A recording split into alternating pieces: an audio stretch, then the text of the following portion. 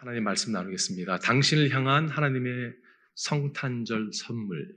여러분 이거 한번 들어보시는지 모르겠어요. 남자들에게는 4가지 단계가 있다라고 합니다. 제가 단계를 여기 영어로 적어놨는데 첫 번째는요. 산타클로스를 믿는 단계가 있다고 해요.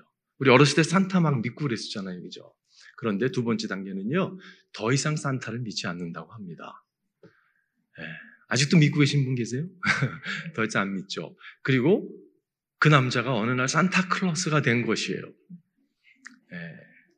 그리고 슬프기는 하지만 마지막 4번째 단계는 산타처럼 부인할 수 없게 변해버린 자신의 모습, 거울에 비친 자기의 모습이 산타클로스 같은 모습, 그게 이게 남자의 단계라고 이야기를 합니다. 여러분 우리가 성탄절을 지나면서 산타클로스가 등장도 하고 선물을 이렇게 주고받기도 합니다. 그죠? 여러분 이 풍습은 어디서 시작됐을까요?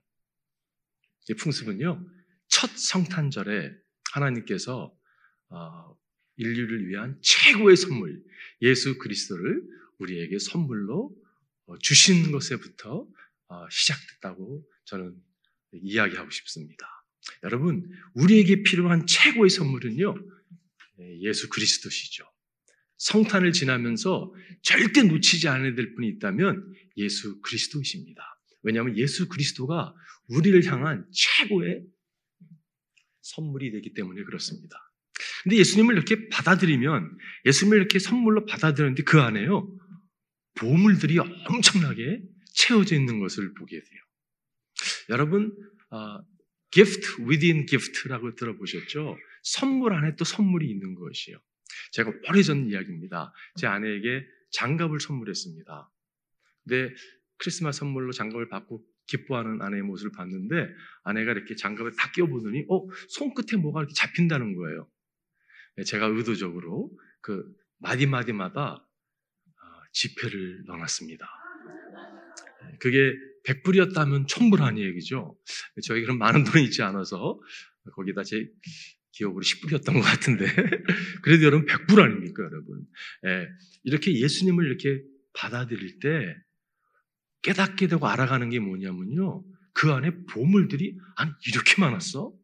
아니 예수를 내가 만나고 나서 그분을 우리 삶 가운데 찾아보셔서 그분을 배워가는데 와우 보물이 이렇게 많구나 이렇게 풍성하구나라는 것을 깨닫게 됩니다. 오늘 그 이야기를 여러분 짧게 나누고 싶어요. 오늘 본문을 다시 본다면 이렇게 이야기합니다. 천사가 그들에게 말하였다. 두려워하지 말아라. 나는 온 백성에게 큰 기쁨이 될 소식을 너에게 전해준다. 천사가 오늘 다윗의 동네에서 너에게 구주가 나셨으니 다윗 동네에서 너희에게 구주가 나시는 그는 곧 그리스도 주님이시다. 여기서 두려워하지 말아라. 저는 이 표현이 너무 좋은 것 같아요. 두려워하지 말아라. 여러분, 아니 어찌 두려워하지 않을 수 있겠습니까? 초자연적인 천사가 나타나서 지금 목동들에게 두려워하지 마라. 메시지를 전해주면서 여러분 너무 두렵잖아요. 그죠? 그런데 여러분과 제가 하나님을 만날 때 우리 삶 가운데 두려움이 찾아올 수 있습니다. 그런데 여러분 이 두려움이요. 어떤 두려움이냐면 무서워. 이 차원이 아니라 주를 경외함의 두려움인 것이에요. 여러분 그냥 두려움이라는 게 있잖아요. 그죠? 왜 두려워하냐면요. 잘 이해하지 못하기 때문에 모르기 때문에 두려워할 수가 있습니다. 근데 그분을 알아가면 알아갈수록 그분을 무서워하는 게 아니라 우리가 경외할 수밖에 없는 그 경외의 두려움 가운데 휩싸이는 것을 보게 돼요. 제가 이렇게 예를 들 수 있는 것 같습니다. 제가 지난주에 교회를 못 왔습니다. 제가 코비드가 걸려서 잘 피해왔었는데 코비드에 걸리고 말았습니다. 음성이 딱 나오는 걸 보고 아유 큰일 났다. 그리고 양성이 나오는 걸 보고 이제 음성이 나오길 기다리면서 근데 참 몸도 아프고 뭐 뼈마디가 뭐 끊어지는 것 같고 굉장히 고통스러웠습니다. 근데 여러분 제가 이 생각이 들었어요. 만일 내가 팬데믹 초창기 때 코비드에 걸렸다면 저 같은 성격은요 굉장히 힘들어했을 것 같아요. 이러다가 내가 가는 거 아니야? 주님 품에 나가는 거 아니야? 이런 여러 가지 생각, 뭐 복잡했을 것 같은 생각이 들어요. 근데 제 마음 가운데 뭐가 있었냐면요. 이 바이러스가 약해졌잖아. 의사 선생님이 처방해준 약도 있잖아. 약을 먹으면서 나는 분명히 이걸 이겨낼 거야. 알고 있었다는 것이에요. 모르면요. 두려움에 휩싸일 수 있잖아요. 그죠? 근데 여러분, 아는 게 중요합니다. 예수님이 왜 우리 가운데 성탄절에 찾아오시는가? 그것을 명확하게 깨닫는 게 중요하죠. 어쩌면 바로 깨달지 못할지 모르겠습니다. 이게 점차적으로 더 깊어가는 것이에요. 그러면서 와우, 당신은 하나님이십니다. 당신은 최고의 선물입니다. 여러분과 제가 이렇게 고백할 수 있는 자리에 나아가기를 바라요. 예수님이 어린 아기의 모습으로 우리 가운데 찾아와 주셨습니다. 세상 사람들은요, 하나님에 대한 오해가 많이 있거든요. 근데 예수님은 어린아이로 찾아와 주셨어요. 왜 어린아이로 찾아와 주셨냐면 그 오해를 좀 풀어주기 위해서, 잘못된 생각을 갖고 있는 우리를 향해서 어린아이로 찾아오셔서, 어린아이를 무서워하는 사람이 어디 있습니까, 여러분? 어린아이에게 다가가는 거예요. 그래서 그분을 알아보는 거예요. 알아보고 놀라움을 금치 못하고 그분을 경배하는 것. 여러분, 주님이 아기로 오신 목적이 거기 있는 것을 보게 돼요. 오늘 성탄절을 맞이하면서 여러분과 제가 예수 그리스도를 좀 가까이서 보기를 원합니다. 그리고 예수님이라는 선물 안에는 이러한 보화가 있구나. 저는 보화가 엄청나게 많다고 생각이 들어요. 근데 오늘 본문이 소개한 몇 가지만, 세 가지만 보기 원하는데, 첫 번째는요, 기쁨의 선물입니다. 예수님을 받아들였는데 그 안에 기쁨이 있는 거예요. 기쁨이 충만한 것이. 여러분, 오늘 본문이 이렇게 얘기하죠. 천사들이 말했다. 두려워하지 말아라. 난 온 백성에게 큰 기쁨이 될 소식을 나. 이것은 큰 기쁨. 영어로 보니까 great joy. 이 기쁨은요, 엄청난 기쁨이라는 것이에요. 여러분, 한국의 수발시 박사라고 이야기하는 장기려 박사님, 여러분 아시는 분은 아실 것입니다. 그분이 피난을 내려오셨죠. 북에 사시던 분인데, 그분이 일제 강점기 때 공부를 하셨고, 6.25가 터지고 어려운 가운데 그분이 여러분 부산에 그 복음병원이라는 병원을 세우죠. 나중에 그게 고신 대학교 부속병원, 오늘날 이렇게 그 이름으로 있는 걸 알고 있는데, 여러분, 장기려 박사님은 대단한 분이셨습니다. 그 어머님이 초창기 선교사에게 은혜를 받으시고요. 그분은 정말 헌신적인 삶을 산 분이세요. 여러분, 그 당대에 그렇게 교육을 많은 받은 분이 없었습니다. 그런데 그분이 정말 최고의 의사였음에도 불구하고 그가 죽을 때는 그를 묻을 만한 10평의 땅도 없어 할 정도로 그렇게 그 삶을 살았습니다. 왜냐하면요, 너무 가난한 사람을 이렇게 환자가 오면요, 자기 주머니 털어서 약값을 주고 다 치유했던 그런 사람이세요. 근데 이분에게 80세 생일날 누가 물어봤습니다. 당신의 삶에 가장 행복했던, 가장 조였었던 모먼이 언제였습니까? 가장 기뻤던 순간이 언제였습니까? 그래서 이분이 이렇게 얘기했습니다. 첫 번째는 내가 아이를 낳았을 때 너무 기뻤습니다. 두 번째는 송기정 선수가 일장기를 달고서 뛰었지만 그가 한국 사람이고 그가 올림픽에서 금메달, 마라톤에서 금메달 너무 기뻤습니다. 그리고 세 번째는 예수 그리스도를 그분이 나를 잠깐 찾아와 주셔서 나를 위해서 십자가에 죽으시고 나의 죄를 용서하셨다는 그 용서의 확신이 내 마음 가운데 찾아왔을 때 아들 낳은 기쁨, 송기준 선수가 금메달 딴 건 비교할 수 없는 그 기쁨이 제 가운데 찾아왔습니다. 여러분, 예수님이 우리 삶 가운데 찾아올 때 그분을 받아들여서 그 안에 있는 기쁨은요, 말로 형용할 수 없는 기쁨이라는 것이. 오늘 우리가 기쁘다 구주 오셨네를 연거푸 불렀잖아요. 그죠? 오늘 마지막 설교의 찬양도 기쁘다 구주 오셨네입니다. 여러분, 기쁘잖아요. 그죠? 이 아이색 와트가 이 노래를 만들었을 때 여러분, 그가 말씀을 묵상하다가 이 말씀이었습니다. 온 땅아 소리 높여 줄거이 주님을 찬양하여라. 함성을 터뜨리며 줄거이 노래로 찬양하여라.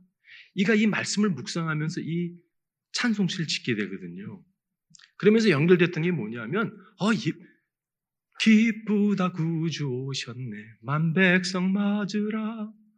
온 교회여 다 일어나. 여러분, 누가 오셨어요? 구주가 오신 겁니다. 구주가 오신 거예요. 아니 기뻐할 수 없는 거죠. 소유의 기쁨도 아니고 교육의 기쁨도 아니고 부의 기쁨도 아니고 지적인 기쁨도 아니고 감정적 건강적 기쁨도 아니고 온 세상이 기쁨인 것, 우리를 구원하시기 위해서 오신 그 예수 그리스도 최고의 선물, 그분을 맞아들일 때 우리 가운데 기쁨이 충만하다는 것이죠. 여러분, 예수를 받아들이니까 그 안에 또 어떤 보물을 발견하게 되는데 그것이 구원입니다. 왜 기뻐합니까, 여러분? 예수님이 구원자로 오셨기 때문에 기뻐하는 거예요. 제가 영어로 적어놨는데요. 구원은 뭐냐면요, 우리의 과거에 대한, 여러분, 용서, 우리의 현재 삶이 정말 막 망가진 삶에 대한, 여러분, 그것에 대해서 우리를 해방시켜 주신 그것이 구원이고요. 우리의 미래가 보장됐다는 것이 구원입니다. 다시 말해서 과거와 현재와 미래가 예수 그리스도 구원자 때문에 다 테이크케어 됐다는 것이 구원이에요. 여러분, 그 구원을 우리에게 주시고자 예수님은 우리에게 찾아와 주셨습니다. 11절에 보니까 천사가 오늘 다윗의 동네에서 너에게 구주가 나셨으니 The Savior has been born to you. 여러분과 저에게 구주가 나셨다고 이야기하고 있어요. 우리는 우리를 구원할 수 있는 능력이 제로입니다, 여러분. 빵이에요. 불가능합니다. 그래서 기쁜 거잖아요, 그죠? 우리는 우리를 구원하지 못하지만 예수님께서 구세주가 되시고자 우리를 친히 찾아와 주셨어요. 그래서 우리를 초대하고 계시고 내가 너를 향한 최고의 선물이라고 말씀하고 있습니다. 제가 지난주에 말씀을 준비하다가 여러분 누비 캔드릭스라고 하는 분 아실 거예요. 누비 캔드릭스라고 하는 24살 먹은 어린 나이잖아요, 그죠?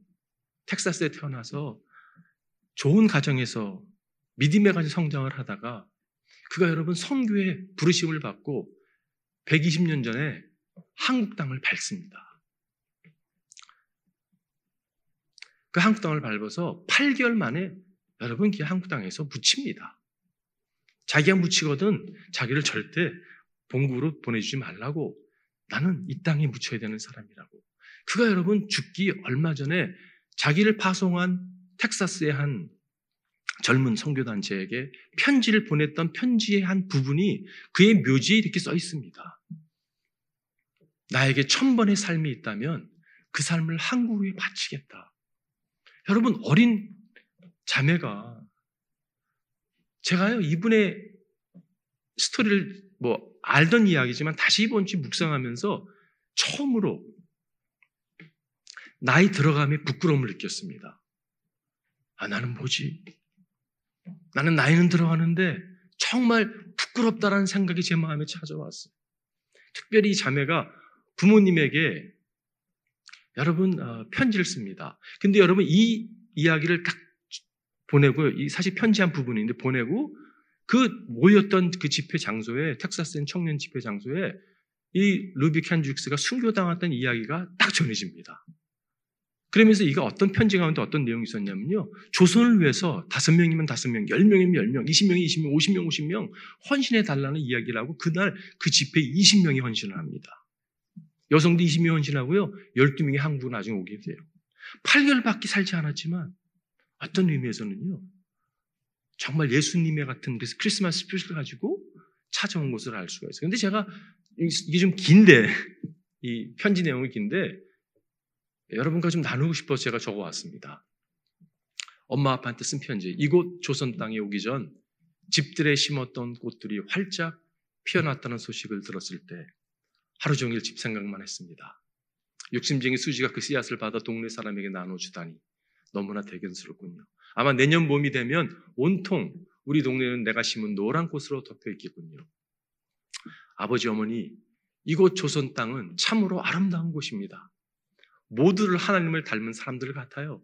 선한 마음과 복음에 대한 열정으로 보아 아마 몇십 년이 지나면 이곳은 예수님의 사랑이 넘치는 곳이 될 것입니다.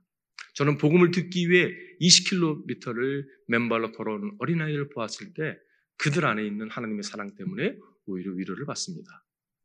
그런 한편으로는 탄압이 점점 심해지고 있습니다. 그저께는 예수님을 영접한 지 일주일도 안 된 서너 명이 끌려가 순교했고 토마 선교사와 제임스 선교사도 순교했습니다. 선교 본부에서는 철수하라는 지시가 있었지만 대부분의 선교사들은 그들이 전도한 조선인들과 아직도 숨어서 예배를 드리고 있습니다. 그들은 모두가 순교를 할 작정인가 봅니다.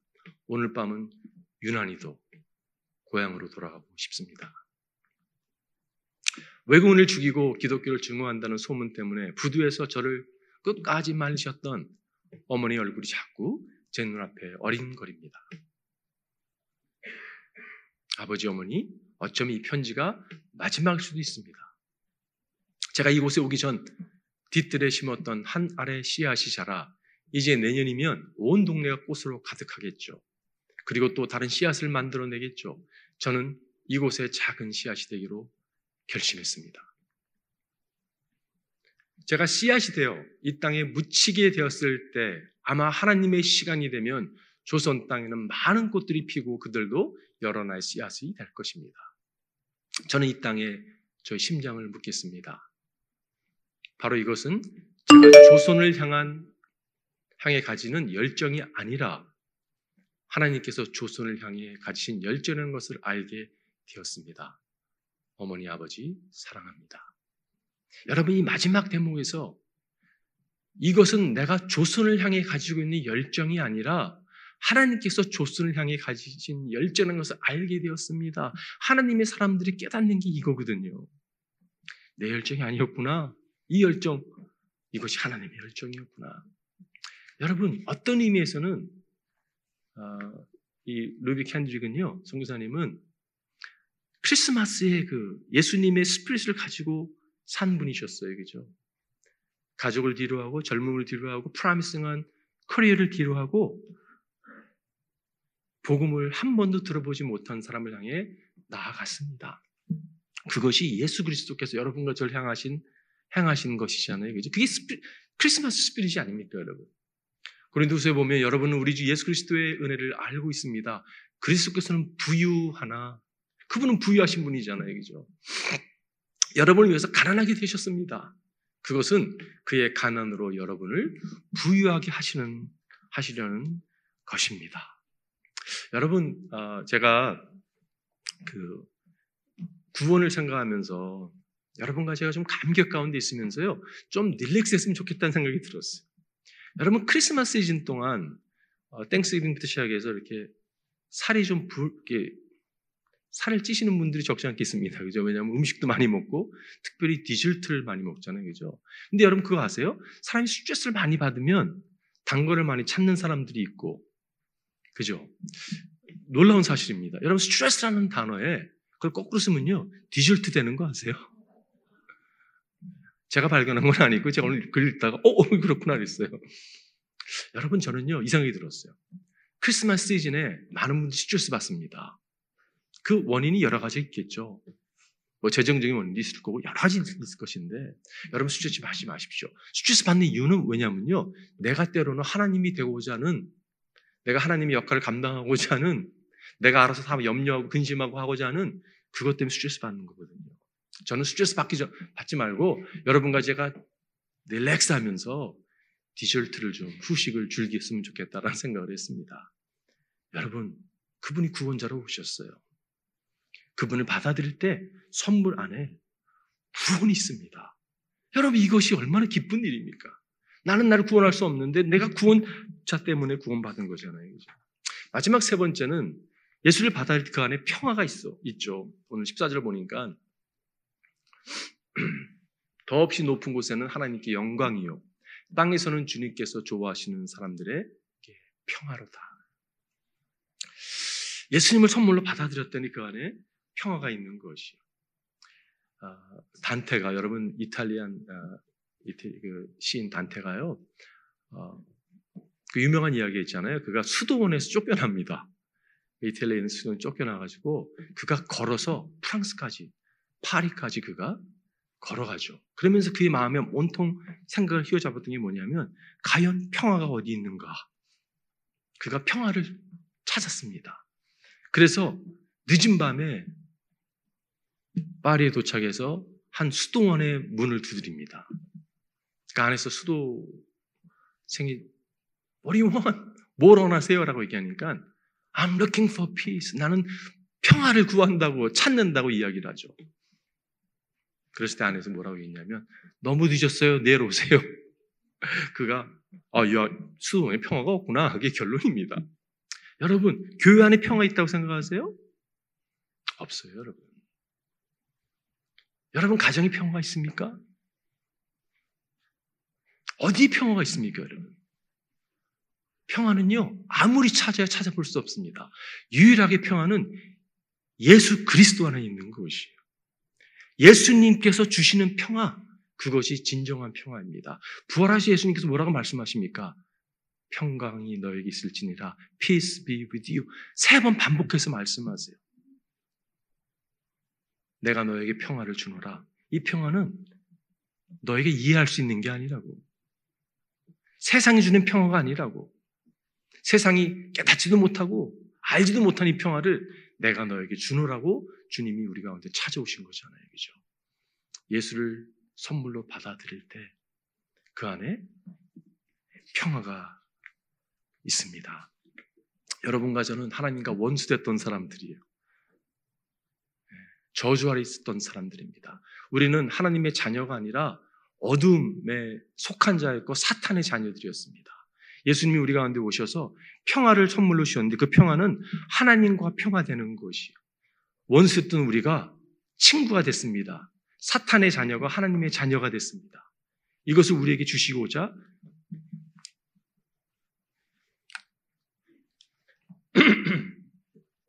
주님께서 찾아와 주셨습니다. 예수님을 받아들일 때 그 안에 회복이, 화해가 찾아오는 것이에요.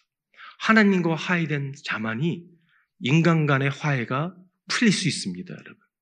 여러분, 하나님과 화해되지 않은 사람은요, 인간과의 화해를 사실 할 수가 없습니다. 어떻게 보면요, 척할지 모르지만 진정한 화해는 이루어지지 않아요. 그렇기 때문에 크리스마스는요, 하나님과 화해될 뿐 아니라 인간 간의 화해가 찾아오는 것이에요. 어쩌면 성탄을 지나면서 여러분 만약에 적용을 하나 뽑는다면 용서를 구하십시오. 화해하십시오. 때로는요, I am so sorry. 미안합니다. 그 한마디. 주님이 날 용서하셨는데 제가 당신을 용서하지 못했군요. 내가 당신 용서합니다. 나에게 용서할 수 있겠습니까? 를 구하는 것처럼 파워풀한 메시지가 없다고 생각이 들어요.